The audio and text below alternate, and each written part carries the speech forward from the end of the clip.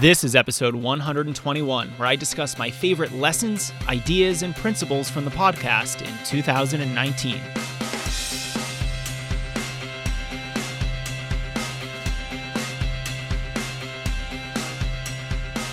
Hello, everyone. Merry Christmas, Happy Hanukkah, Happy other holidays, and upcoming New Year. It's a very exciting time of year. I absolutely love the beginning of a new year because it's a time to reflect on what we've done well, what we can improve, and what we can do differently in 2020. I'm coming off of a fun family Christmas with my wife's family in Pennsylvania, where we had 19 people staying in one house. Sleep was definitely at a premium. My family of 5 was actually staying in my wife's childhood bedroom, but the eggnog was flowing, and I used all that time to disconnect. You might have noticed I was mostly absent from social media and recharge for January because I have some big things planned. We'll be announcing our annual focus on the Strength Running blog in about a week or so, and a few weeks after that, a special announcement about a new coaching program that I'm really excited about. I haven't done something like this in over 6 years, so if you want to be the first to hear about it, be sure to head over to strengthrunning.com and hop on our email list. Okay, before we get into the lessons and ideas that dominated 2019 on the podcast, I want to encourage you to seriously consider our sponsor, Inside Tracker. This company has taken the running world by storm and grown tremendously over the last couple years because they do something really valuable. They give you insights into what's actually going on in your body. Here's how it works. They give you an order to go get your blood drawn. From those samples, they test for dozens of biomarkers that tell you if you're under-recovering, overtraining, under-fueling, or fighting excessive inflammation. My favorite part is that they don't just hand over a bunch of data. They give you personalized recommendations for how to address any weaknesses that you might have. As they like to say, blood doesn't lie. Go to InsideTracker.com and don't forget that code STRENGTHRUNNING will save you 10% on any test that they offer. Okay, let's review 2019. This was an incredible year for the Strength Running podcast, and I have you and our guests to thank. If you have shared the pod with your running group, left a rating or review in Apple Music, or supported our sponsors, I want to thank you for making all of this possible. In 2019, we hit 1 million downloads for the podcast. We've already surpassed 1.5 million and are quickly en route to 2 million downloads. These are surreal numbers to me, but of course, they're all because of you. So today, I want to share some things that really stuck out to me from this past year of the podcast. So our first lesson here is I really love helping runners with their training. Now, you've probably guessed this considering it's what I do professionally, but there are very few subjects that interest me more. Hearing how a runner is training, analyzing their workouts, and looking for ways to optimize their work is intellectually intoxicating for me. And I'm doing even more of it now with our coaching call segments. These episodes are fun, they're practical for the person I'm speaking to, but also for our listeners. In fact, it's one of the episode types that you most asked for in our podcast survey that I released last summer. I'll definitely be planning on more of these in the future because they're to the point and they directly address a very specific problem that you might be having with your running. A few of my favorite examples include episode 119 about training changes as you become a master's runner, episode 110 about race strategy, and episode 106 about transitioning to longer distances if you've always focused on shorter races. Connecting with members of the strength running community helps me not just become a better coach, but develop better coaching material for you. These conversations give me insights and ideas for even more podcast episodes, videos on YouTube, and training programs to help you get closer to your running goals. So expect more of these episodes. Expect me to continue doing them.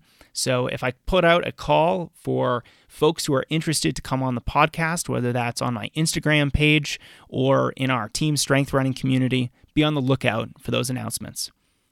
Okay, lesson number 2 is all about the training. After so many interviews with Olympians, world-class mountain runners, pro ultra marathoners, and trail runners, Regular runners like us and the support networks around these people, the physical therapists, the sports psychologists, and other coaches who help them get to peak performance, the value of the fundamentals is constantly reinforced. The basics often get glossed over, but they're the foundation. This base of competency helps you improve, progress, and achieve more of your goals. So, what are these fundamentals? First, run a lot. Very, very, very, very, very few runners are ever going to consistently improve on low volume training. Forget the idea that you can run less and still get faster. We don't expect to work less and make more money, or study less and get better grades, or lift less weight and gain bigger muscles. So why should this apply to our running? It's incredibly telling that no elite runner runs low mileage.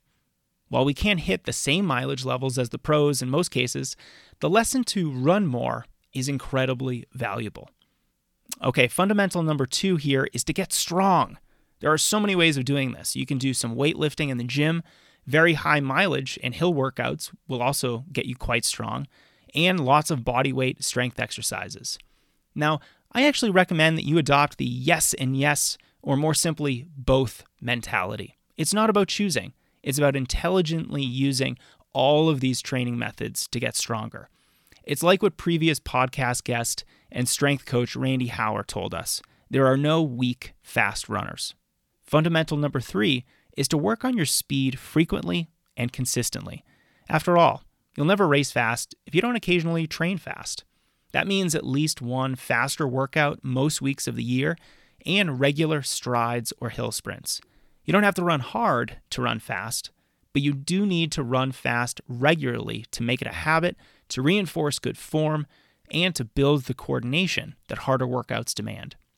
Finally, fundamental number 4 is to love the process. Instead of running for time or place or weight loss or because you think you have to, run because you love it.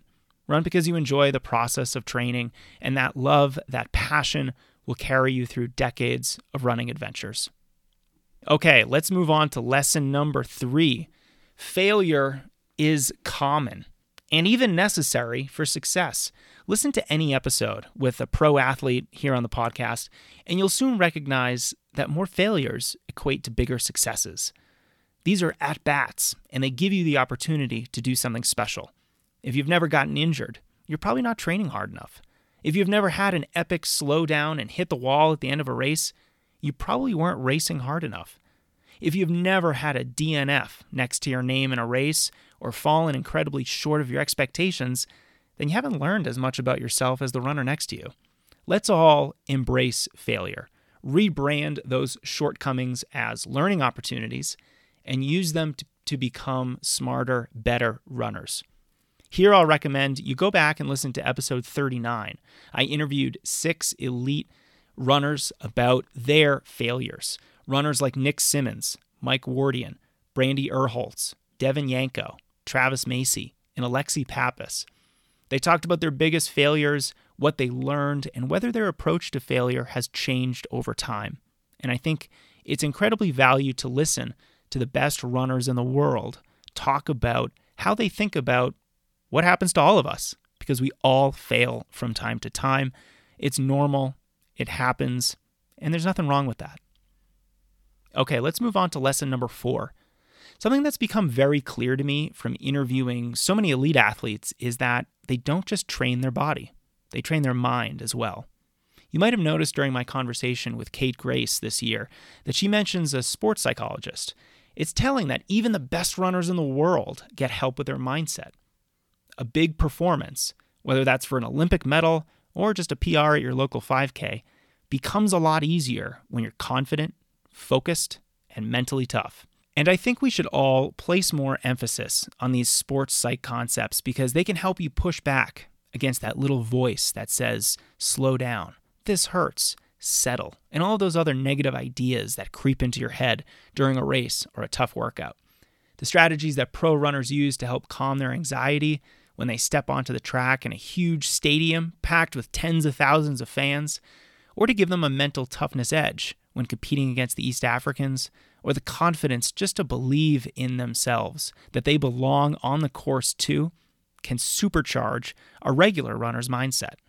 I can't wait to talk more about these ideas in 2020 because I truly believe that the next frontier in reaching peak performance is in mastering our mindset. Finally, lesson number 5 from this year of podcasting. I appreciate you. Your feedback helps make this show what it is today. I read every single email that lands in my inbox, every review left in iTunes, and every social media message that I receive. Thanks for leaving reviews of the show, occasionally taking my surveys, and emailing me with your suggestions.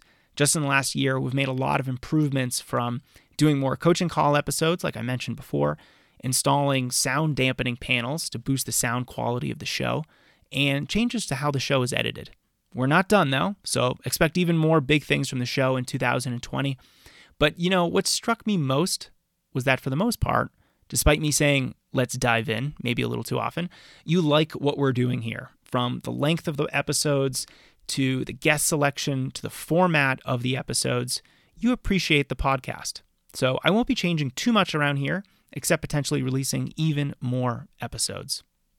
As we wrap this final conversation of 2019, I want to thank you again for being part of this community and for taking action to improve your training.